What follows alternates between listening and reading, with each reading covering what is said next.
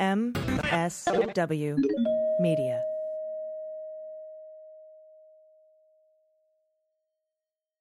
This week, we learned that the investigation of Special Counsel Robert Mueller will be winding down soon, and that the Justice Department is preparing to receive Mueller's report. Attorney General Bill Barr will supposedly transmit a summary of the report, not the full report, to Congress. What can we expect to see in the Mueller report? What will the public be able to see? Will they be able to see the final report? And what will happen after that investigation ends? Let's get on topic.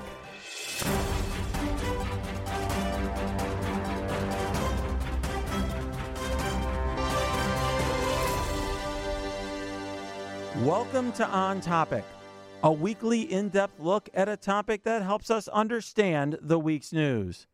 My name is Renato Mariotti.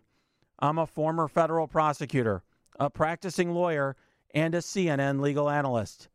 And I'm joined by my friend Patti Vasquez, a WGN radio host who will join us regularly on this podcast. So, Patti, I have to say, I had heard some reports, and NBC News had reported for a while that the Mueller investigation is going to be ending soon. But I was very surprised to see that news that suddenly, it appeared like it had been confirmed first by CNN, then by the Washington Post, that the Justice Department was getting ready to get that report. I'm not buying it. I'm not going to believe it till I see it, or I know we're not going to see the whole thing. But still, I'm a little suspect of the whole thing. All right. Well, we will see. I will say it's one thing that I find funny, and because I try to read all the comments and stuff that our listeners leave and questions that they leave as well. And there were a lot this week. Oh my God, it's insane. And it's just funny to me that people are very skeptical of like Mueller winding down, but they're not skeptical about all sorts of charges potentially being brought by Mueller. In other words, we're skeptical on some things we don't see, but not others. Well, because he hasn't said he's winding down, and nor would we expect him to. He would not. No. I mean, so Mueller's not going to say anything. One thing that I think people have always had a mischaracterization of Mueller is they think that he's this guy who's going to, come out. He's like John Wayne or something. He's going to come out with a badge and all these things. All this exciting stuff's going to happen. Mueller is like going to be a typical understated lawman, federal prosecutor type who's going to say very little, be very cautious, very understated. That's what we can expect. I mean, if a lot of people, we talk a lot about Rod Rosenstein, but a lot of you haven't heard a lot of comments from him because he's a very understated guy. Even though he has to go out and give speeches, he's a kind of law enforcement type who's kind of understated. Mueller is going to be the same way. He's not going to be trying to draw a lot of attention to himself. So I'm not surprised that we didn't hear in advance. But there are some reasons why people are skeptical that it's ending, and maybe it won't. I think for the purposes of the podcast today, I don't want to spend a lot of time debating whether or not it'll happen. Oh, I understand completely. Yeah. But I want I will have to ask at some point why you guys believe that. So. Yeah, I think that there's some healthy skepticism out there, which is fine. But this raises a lot of implications. I think that expectations for him have been sky high for Mr. Mueller. I think that's the thing is that I think people were expecting more indictments or subpoenas. They were expecting perhaps interviews with some of the Trump family that haven't happened. So I think that's why some people are skeptical that it's ending. Well, this happened once before. I mean, there was my former boss, Pat Fitzgerald, was the previous special counsel, and he was appointed to investigate, matters during the George W. Bush administration. And I remember people getting excited about what they called Fitzmas, that he was going to, that Pat was going to come out with all these charges and so forth. He ended up charging Scooter Libby for obstructing justice and got a conviction. He was later pardoned by President Trump, but it wasn't the grand scheme that I think people thought at that time. And so, here I think I have no idea what Mueller is going to do. I don't know, but I would just say that given how outlandish and outside people expectations are, they should be prepared for not all of their expectations to be met. The news this week was shocking. As we mentioned a moment ago, the investigation of Robert Mueller may finally be coming to an end, and we have a lot to discuss today. So I am bringing in my friend and frequent guest, Asha Rangappa. She's not only a CNN legal analyst, but she's a former FBI agent who specialized in counterintelligence. She's a professor at Yale University and one of the smartest commentators on all of these topics. Welcome back to the podcast, Asha. Glad to have you on. Thank you so much for having me. So I've got to say, there's a lot more to discuss this week than I thought. I mean, this is usually, there's so much news that is broken this week that we could have like 6 different podcasts, right? Totally. Just today, right? Robert Kraft got caught up in his legal problems. R. Kelly. Michael Cohen apparently has been offering new information. And that's just not even what I was thinking that Asha and I would be talking about today, which is this huge news that the Mueller investigation it appears to be coming to an end. Yeah, I mean, when that was intimated, I can't even tell time anymore. Was it earlier this week? Was it yesterday? Whatever. Yeah. I think many of us were surprised to hear that because it seemed as though there were still many threads that he was following that could not possibly be resolved in a few days. Well, I have a question, though, and I think a lot of people have been asking me this. Who was intimating this? Where is this idea that it's coming to an end or wrapping up? Well, CNN broke that story this week and had various sources. I don't know who they are. I have no special knowledge. Maybe Asha's more like an insider at CNN than I am. I'm like maybe a second-tier guy. I don't know all of their secret sources. They also did some like stakeout sort of stuff too. They observed them carrying the boxes out and this and that. But apparently they had some sources at the DOJ who told them that the report was coming soon. DOJ was preparing for it. And then the Washington Post confirmed it. Is that right, Asha? I think so. I'm not really sure exactly the trajectory of the reporting, but that sounds right to me. Yeah, I mean, we just look. Asha and I don't make the news. I know okay? you don't. Betty's giving me a look like. People just hand it to us, and then we comment on it. So yeah, I agree with Asha. You just mentioned a minute ago that there's these threads that are left there, and I think that's true. I mean, there's a fight over a subpoena. Obviously, then there was a search warrant that was recently executed at Roger Stone's residence. I doubt that all the information seized has been analyzed thus far. What happens with Mr. Corsi? Is he home free? We don't know the answer to all those questions. I will just say from my perspective, and I'd be interested in hearing yours, Asha, Mueller's office is a very small part of the Justice Department. There are literally, I think, that's correct, thousands, right, of lawyers at the Justice Department, and they're equipped to handle a lot of this. And it may have been that, Mr. Mueller, partly because there had been this narrative that had developed and political pressure, wanted to wind down as quickly as possible and give away whatever remaining loose ends to other components of the Justice Department as soon as he could, so that this way, the public could find out as early as possible what he did find. Yes, I think that's right. And, you made an important point that Mueller is just one component. He essentially steps into the shoes of a U.S. attorney, essentially, for a specific scope of investigation. But he does have the power to pass them to the relevant jurisdictions, and those investigations can continue in those jurisdictions. Yeah, I think that one thing that's developed over the last year or two that I think is unfortunate is there's a narrative that Mueller is conducting an investigation into, quote, collusion, unquote, and then Mueller's going to emerge with a 500-page report, and he's going in there. There's going to be like a sentence that says there was collusion or there wasn't collusion, and I don't think any of that is true. In other words, there's multiple different investigations, some of which are under Mueller's umbrella, some of which are not. Some of them in the Southern District of New York or the District of Columbia, U.S. Attorney's offices, and so on. Mueller was conducting multiple investigations. One of them is a counterintelligence investigation into links with Russia. And you, Asha, have done such an amazing job of, I think, educating all of us on what counterintelligence investigations are. Right. And then part of it are these criminal investigations into various specific crimes, none of which is called collusion. Right. The activities that, to the extent that he is looking at, and the words that are used in his mandate are coordination and links between the Trump campaign and Russia.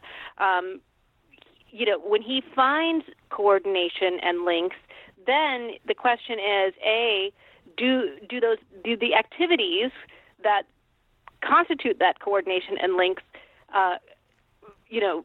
cross the line into criminal activity? And then B, does he want, does it rise to a chargeable offense? Like, is there enough evidence to even charge someone?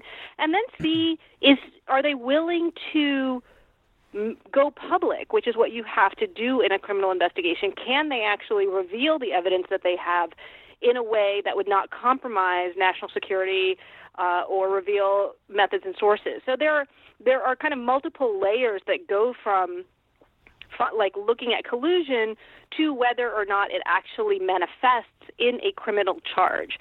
So I have always said that looking at the criminal charges alone are not going to tell you the full story. And I think it's also important to note that Mueller's report is, at least under the regulations, supposed to be the charges that he has decided to pursue or declined to pursue, because I think when the regulations were written, they were really contemplating only criminal investigations. I don't think these special counsel regulations imagine that there would be a counterintelligence probe. So it doesn't really make provisions for it. I don't know that it precludes him from, outlining it, but I don't really see where or how he would do that. I think you're absolutely right. I think what a very helpful framework for this whole conversation. So I think let's start with the last thing you talked about, which is what kind of report can we expect to see? Okay, so I will just say that if I was handed the special counsel regulations and I was a special counsel for some very boring thing that no one cared about, what I would produce to the Attorney General might be a 5-page memo. It would literally say, I decided to charge Paul Manafort for X reason, see the indictment of Paul Manafort. I decided not to indict Jerome Corsi for Y and Z reasons. Now, that might be longer, but that might be like 3 paragraphs. It might be 2 pages. Maybe it might be 10 pages. But it's not going to be 500 pages.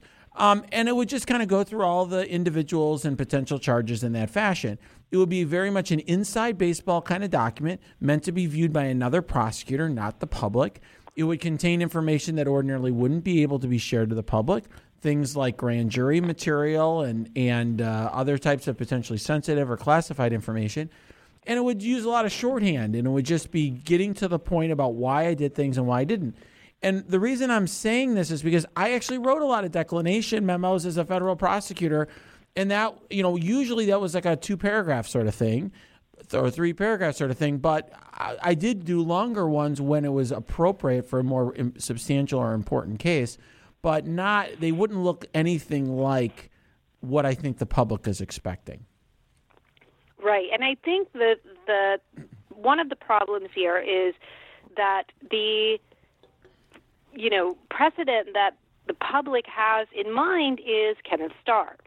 And Kenneth Starr produced, a 2,700-page report to Congress. Who knows? He rambled on from Whitewater to Monica Lewinsky or whatever. And here is the background. Kenneth Starr was appointed by Congress under the Independent Counsel Statute. So he was congressionally appointed. He, had the power. He didn't have any bounds, as far as I'm aware, on what he could investigate, which is why he was able to just kind of roam and do whatever. And he had the power to directly provide this report to Congress. And when that statute expired in 1999, there was bipartisan agreement that it should not be renewed. And so that is why, to take its place, the Department of Justice created these special counsel regulations. And one, part of it was because of some of the legal issues that were raised about the independent counsel statute. I mean, it was upheld, but, there were some issues about whether, this was a separation of powers issue of, Congress being able to appoint a prosecutor.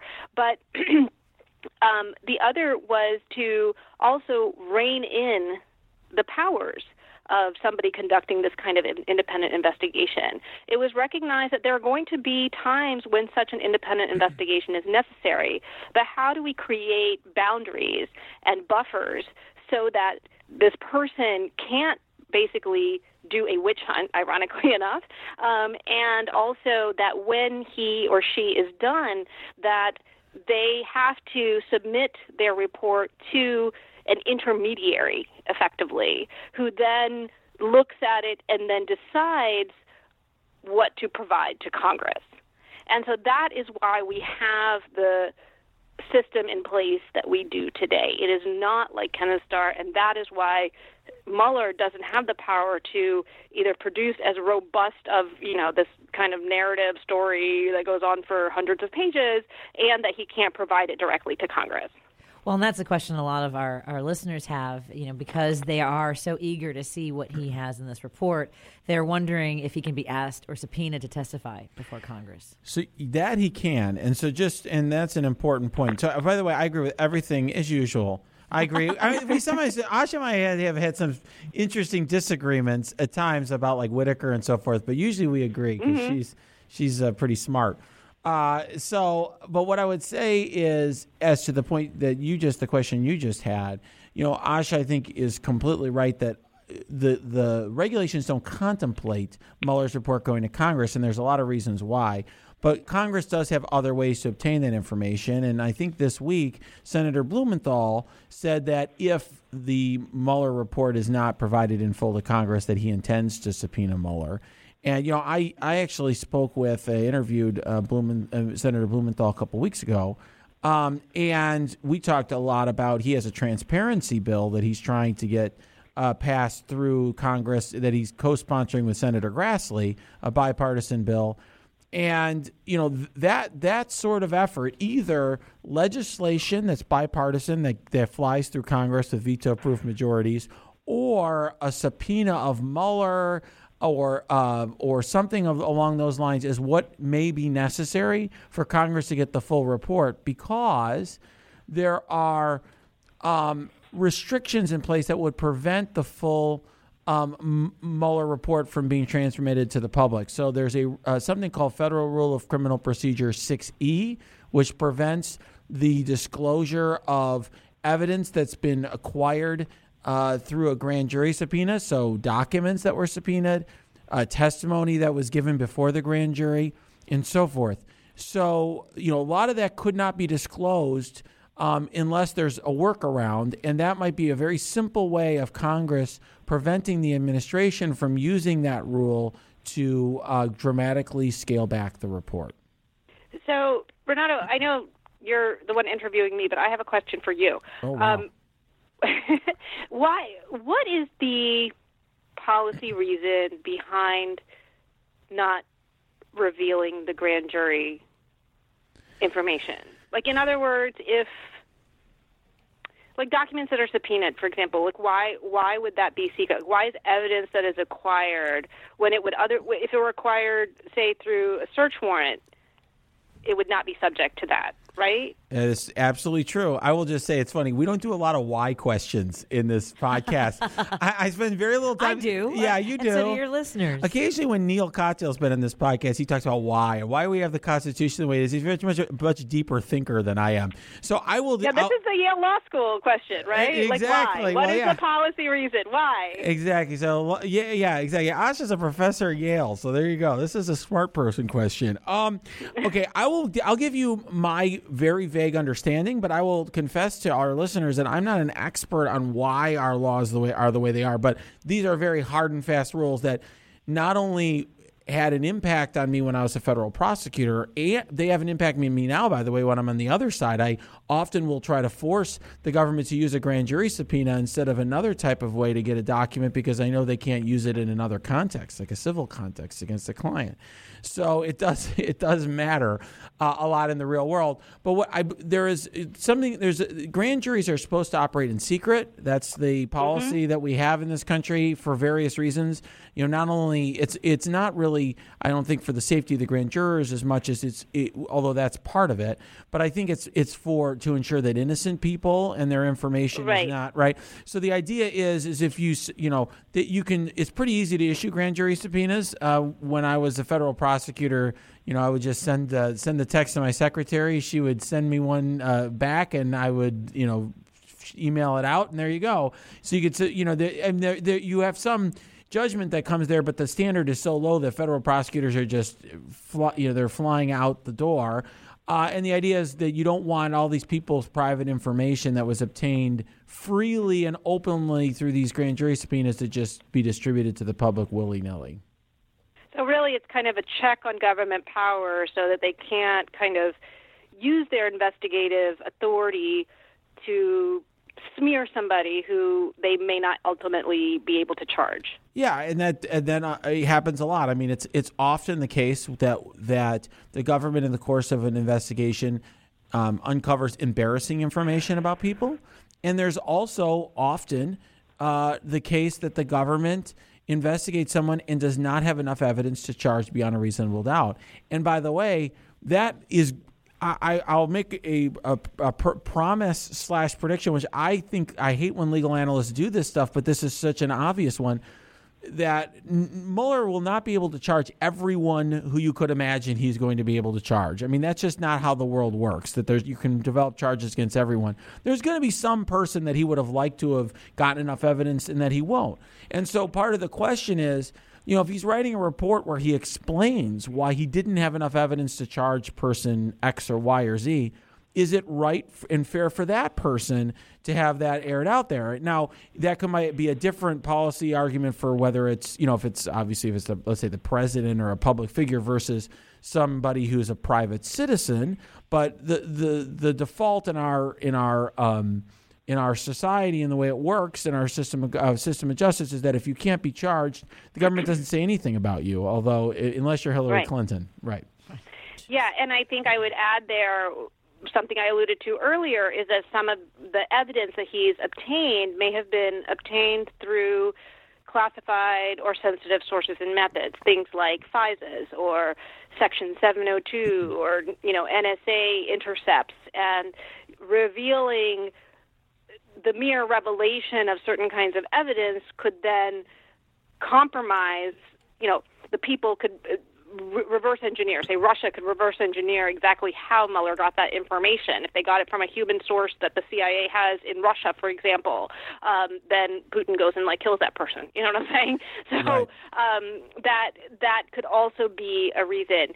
And I think that idea of protecting innocent people, as I understand it, Renato, is also why the Department of Justice has a policy of not revealing derogatory information about people that they choose not to charge. So that is another, quite apart from grand jury information, the declinations of charges would be something that would not ordinarily become public regardless. Right.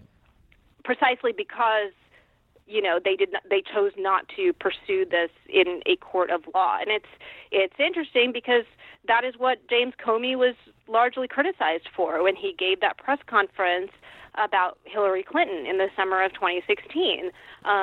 They decided not to charge her, and instead of just quietly saying we just decided not to charge her, he kind of went out there and was like, well, she was reckless and negligent. I mean, he kind of editorialized it, and that kind of cast a pall on her in a way that I think people felt was unfair. Yeah, I think that's exactly right. I mean, what I would say here is, in an ordinary case, there are good reasons for the special counsel's there may be good reasons why a special counsel's report should not be transmitted to the public in full. Here, I think there are reasons why that may be in the best interests of everyone. I will say that Federal Rule of Criminal Procedure 6E is not, part of the Constitution or anything. It's just something out there that Congress can pass a law and override, very easily. And so really in this particular circumstance, there can be a political compromise here. And given that the CNN poll is like 87% of Americans believe the entire Mueller report should go public, given that very high public bipartisan majority, you would think that, whether it's the Grassley Blumenthal bill or some sort of more just crass political calculation and deal, will ultimately result in things going public. But I will say, I do disagree. Our mutual friend Neil Katyal, who's been on the podcast multiple times, I disagree. He came out and he basically said that the regulations are going to, or under the law, the regulations that it's going to become public. And I don't agree with that position. I don't think that that's right. I think that the Trump administration will have good reasons to say why they can't make the full thing public, which is where they're going right now. We just want a summary to be out there. But I think that political realities are going to change that.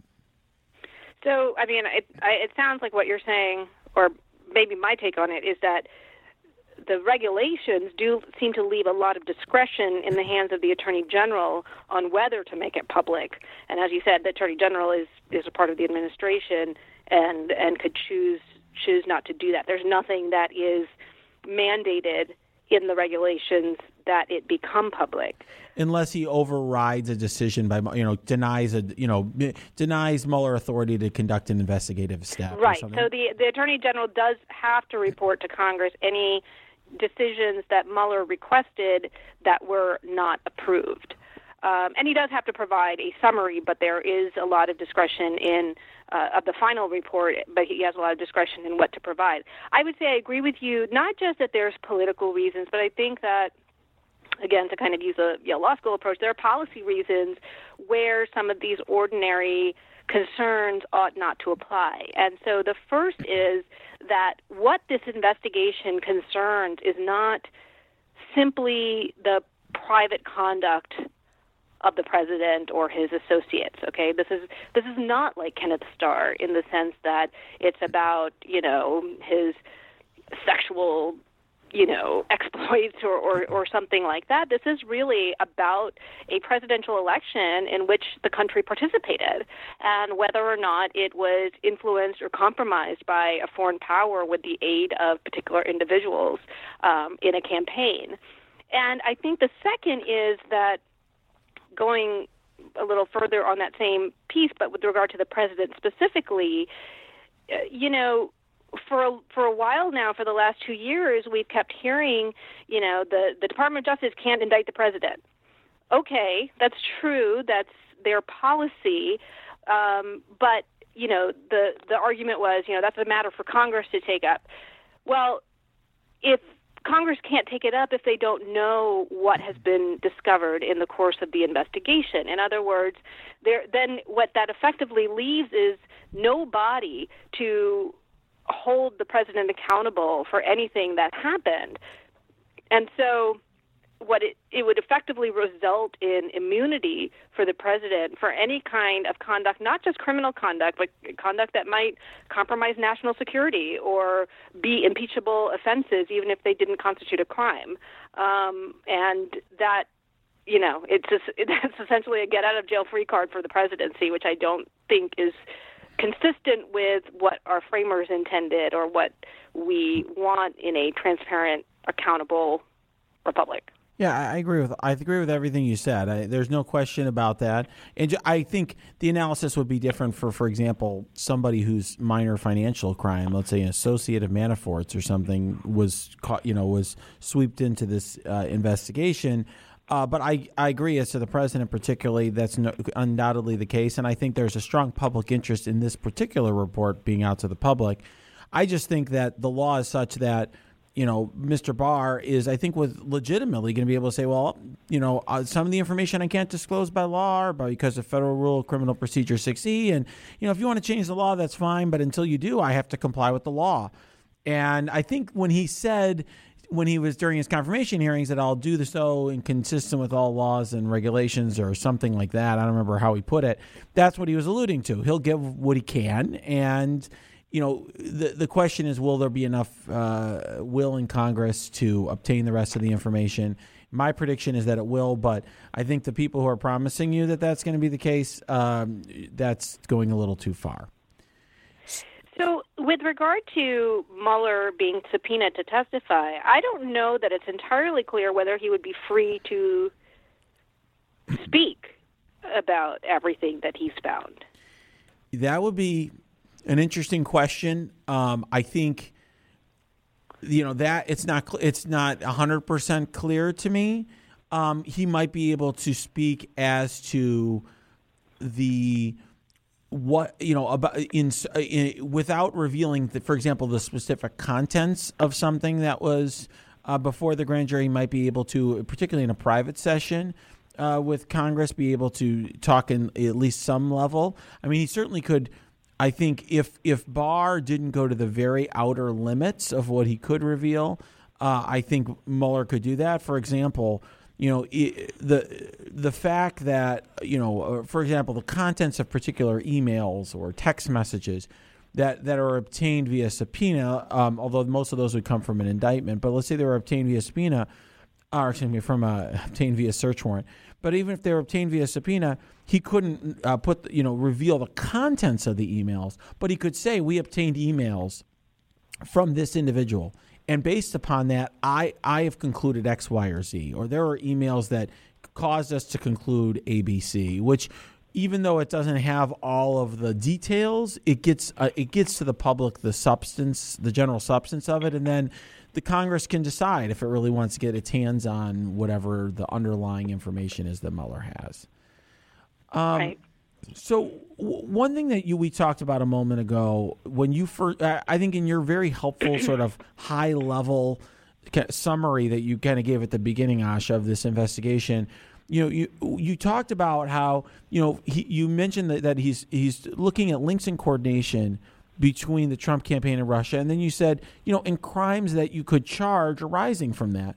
And I think that's one thing that one point I want to make is that the crimes that arise from that will not necessarily be a conspiracy between Russians and Americans to commit some specific crime like computer hacking. For example, Michael Cohen's lie to Congress arose from that same factual scenario. And, if I was a federal prosecutor looking at this and I had various charges to bring, leaving aside whatever the public may be looking for, if I was handling this like an ordinary case, I would usually be looking for the narrowest possible charges that would get me to a guilty verdict. So then I could throw everything else in at sentencing and prove that up at 51% at preponderance of the evidence as opposed to beyond a reasonable doubt. Yeah, and I think the other thing to remember is precisely because we are dealing with Russia and a Russian intelligence operation, this is not going to be like a conspiracy to rob a bank, okay?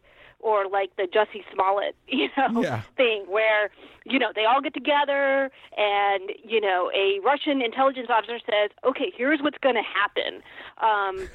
You're going to help, interfere in the election, and this is how we're going to do it. And here's your role, and here's your role, and here's a check for $50,000. Yep. Exactly. And here I'm signing it, Vladimir Putin, number, 951. That's not how intelligence services work. There's not going to be a room where it all happened that, it's going to get blown wide open. Intelligence services work covertly, and they work by manipulation and coercion with a wink and a nod. They maneuver people into positions where they have gone so far in certain kinds of activity or behavior that they know can be used against them, that then they sort of agree to do things. It's not spoken out loud. So you've probably charged conspiracies, Renato, and I just don't think that is what this would look like. And it's what complicates it for Mueller in terms of,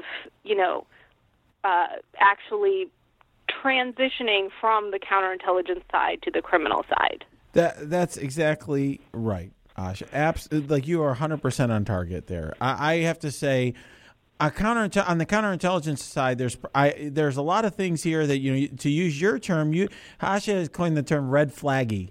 And I think there's a lot of red flaggy stuff here.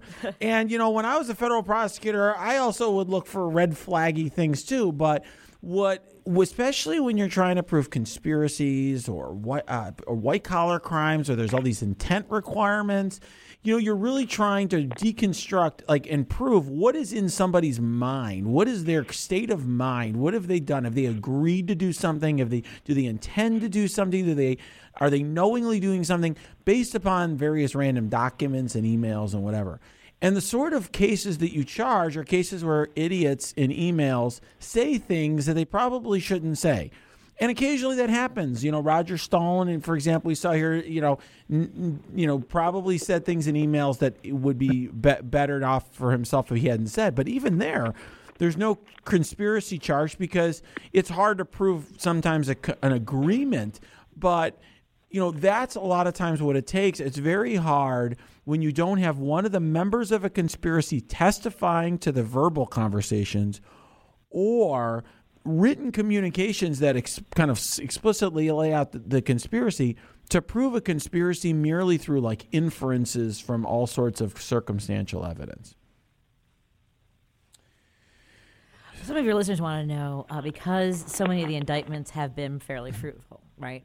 Whether you've got Flynn, Manafort, Stone, the list goes on and on. Do you have a sense of what that indicates as far as perhaps where, if it is in fact the fact he's handing off the investigation, this will be a report to where he is, and then you both have described how this might be turned over to other agencies.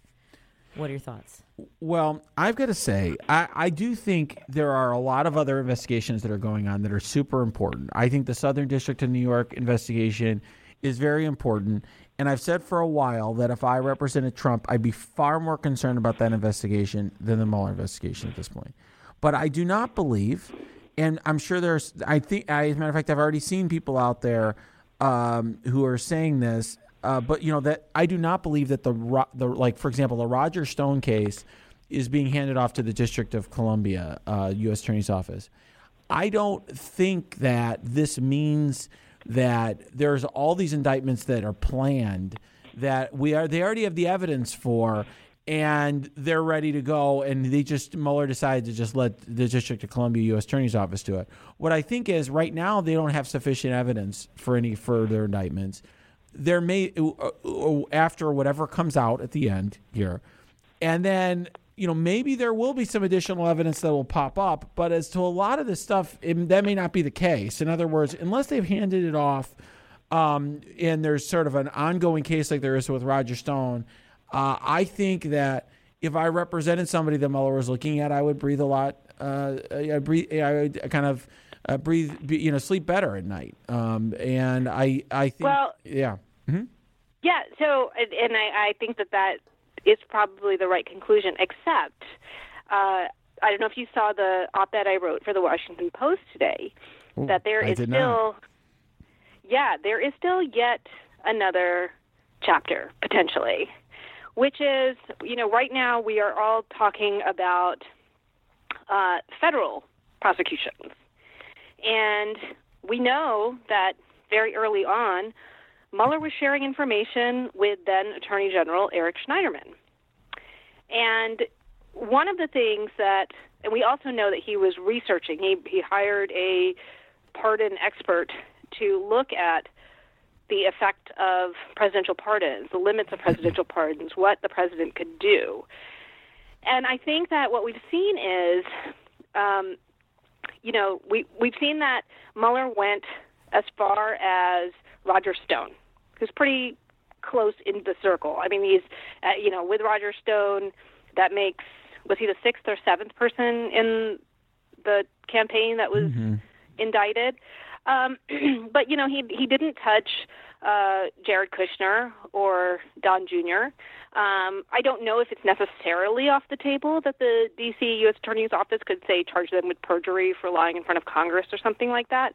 But let's say Mueller is gaming this out and says, once I start getting to his children or his son-in-law, the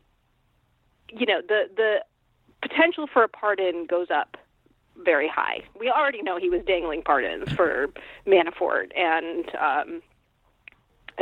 somebody else. I forget who it is.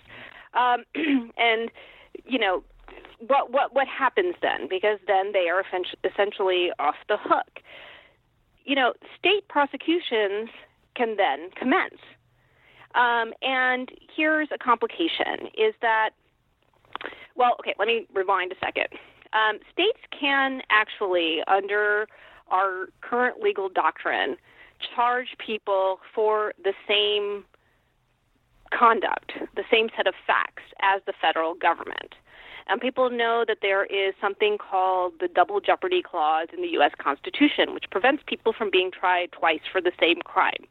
So why doesn't the state charging somebody for the same crime as the federal government violate this clause? Well, the reason is that in 1959, the Supreme Court held that the states and the federal government are separate sovereigns. They represent different people. They vindicate different interests. So they can actually charge someone for the same crime because they are effectively two different entities. This is called the dual sovereignty doctrine. The problem arises because many states, in order to protect people, have passed laws that say if the federal government charges you, then the state cannot charge you. And many of these states, like New York, don't make any kind of exception in the case of a presidential pardon. So somebody's charged with a federal crime, say like Paul Manafort, he gets pardoned. Let's say he got pardoned tomorrow. New York State could not charge Manafort even if he committed crimes that arose from this, the same kind of money laundering activities, which could be violations of state law in New York. So I think that there is a possibility that in choosing not to touch certain people at all, he has actually left the playing field wide open for states to now bring charges unencumbered. So, sorry. Go ahead. So I just think that is something that we need to watch for. And today Bloomberg reported that the New York Attorney General has, in fact, put together a case for Paul Manafort.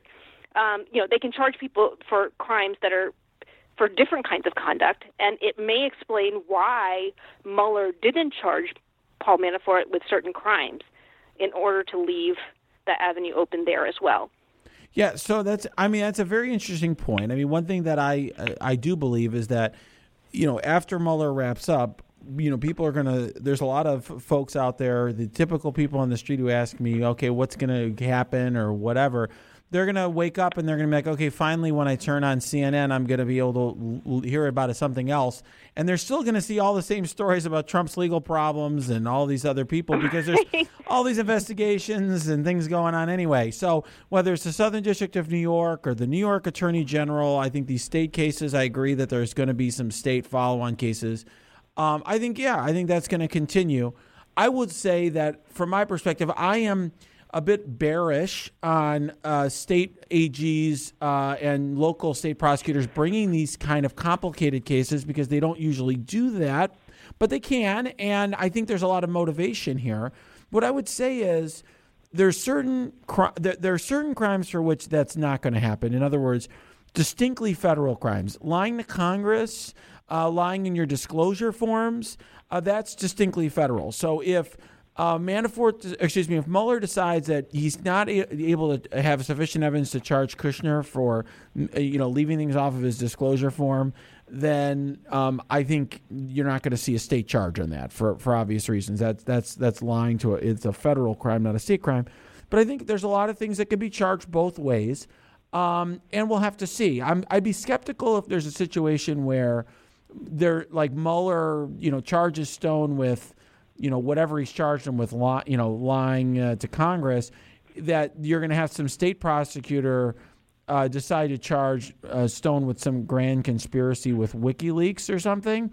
But I don't think that happened. But I could see there being like different avenues of liability that Mueller didn't explore for whatever reason that are maybe easier to prove under state law. And in New York, particularly, there are some laws that are easier to prove, easier to build charges on than there are under federal law. And if there's going to be a place where I would see state prosecutions, it would be New York. And as you mentioned, there was just this breaking news today, which very timely for your op-ed regarding the Manafort charges. Yeah, and the importance there is, for your listeners, that the president does not have the power to pardon crimes under state law. Crimes under state law can only be pardoned by the governor of that state. So if, for example, the state of New York decided to charge Jared Kushner for financial crimes, there is absolutely nothing that the president could do. And we already know that the New York Attorney General has investigated the Trump Foundation. Now, this was a civil suit. They filed a lawsuit against the Trump Foundation, which included all the Trump children and Trump himself. That foundation was required to dissolve in December. But they did bring in, other experts, the IRS, for example. So, so they're we don't know whether there's federal charges that could come out of the Southern District of New York, but that also could lead to violations of state tax and financial law. So, I think that's something that the president should worry about, quite frankly.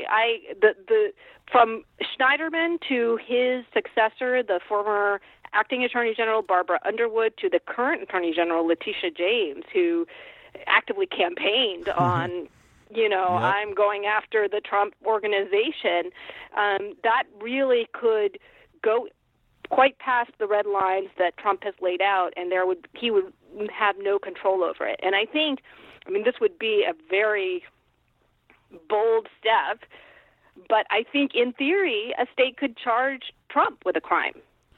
Oh, I think that, I don't doubt that if Ms. James thought that she had sufficient evidence to charge Trump, that she would do so. I think there's no question about that, given the way that she campaigned. So, the question is whether there's enough there. And I will say the reason that I've always been very I would say very bearish on the or bullish.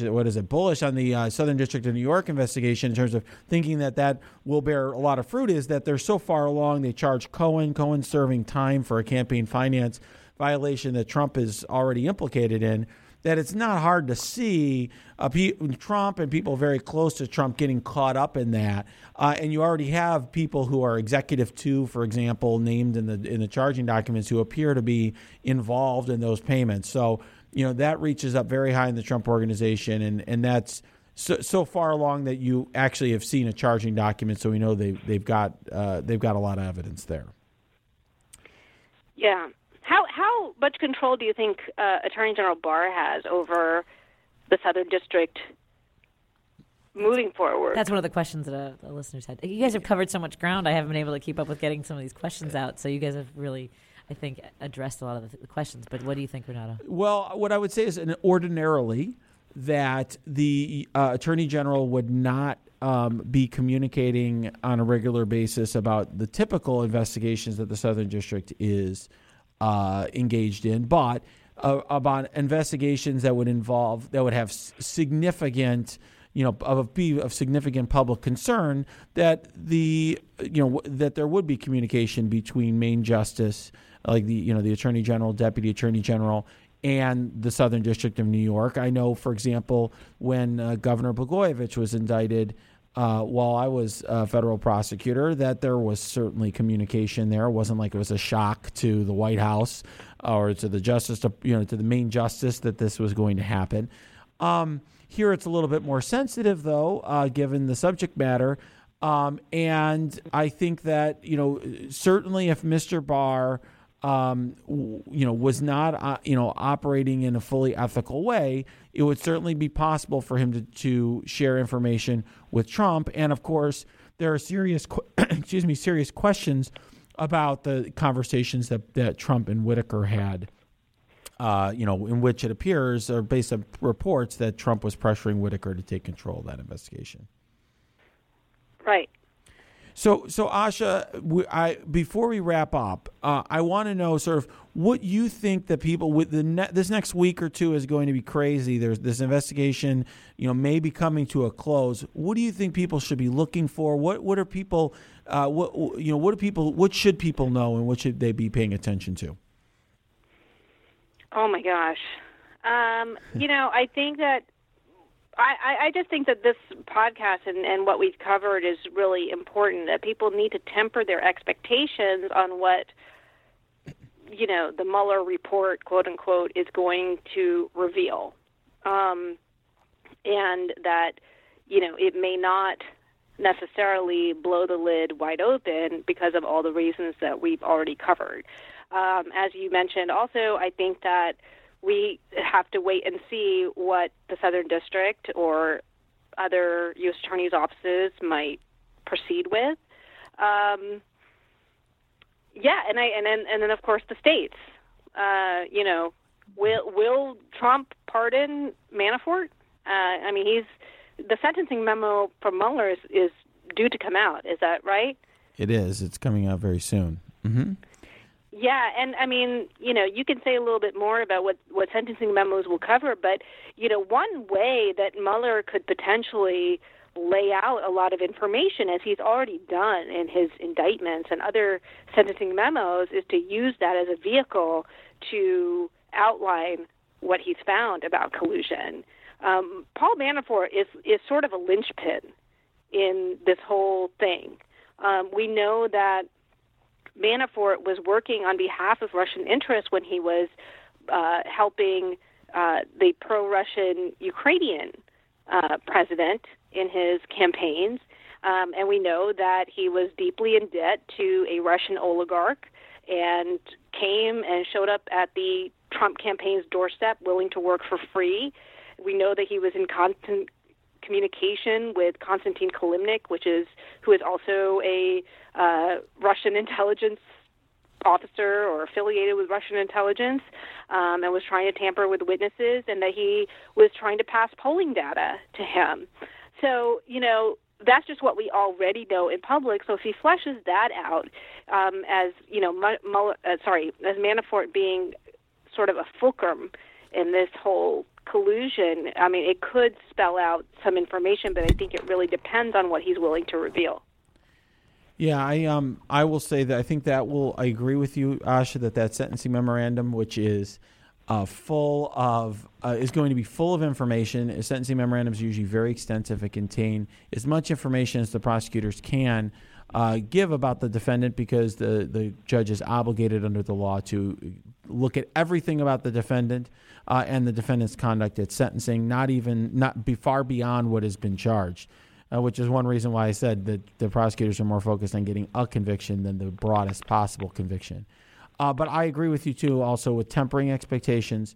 Remember that, Trump has been trying to frame this as the whole investigation is no collusion on his end. This investigation was never about collusion, and it shouldn't be. The response on the other side has been, yes, collusion. Yes, there will be. Yes, it'll be proven. Collusion isn't a crime under the federal code, and I think, as Asha said, and I think this is a great way of your analysis, Asha, is the right way of thinking about it, is just to temper our expectations. Remember all these other things that are going to be going on in the weeks to come. Absolutely. So thank you so much, Asha. You're always so interesting, and you have so many thoughts. You've been a real pleasure to have on. Thank you so much. Thank you. I love being on your podcast. Thank you for joining us for this episode of On Topic. Please subscribe to this podcast, go to your app and review the podcast, and join us for our next episode. I'm Renato Mariotti. Until next time, let's stay on topic.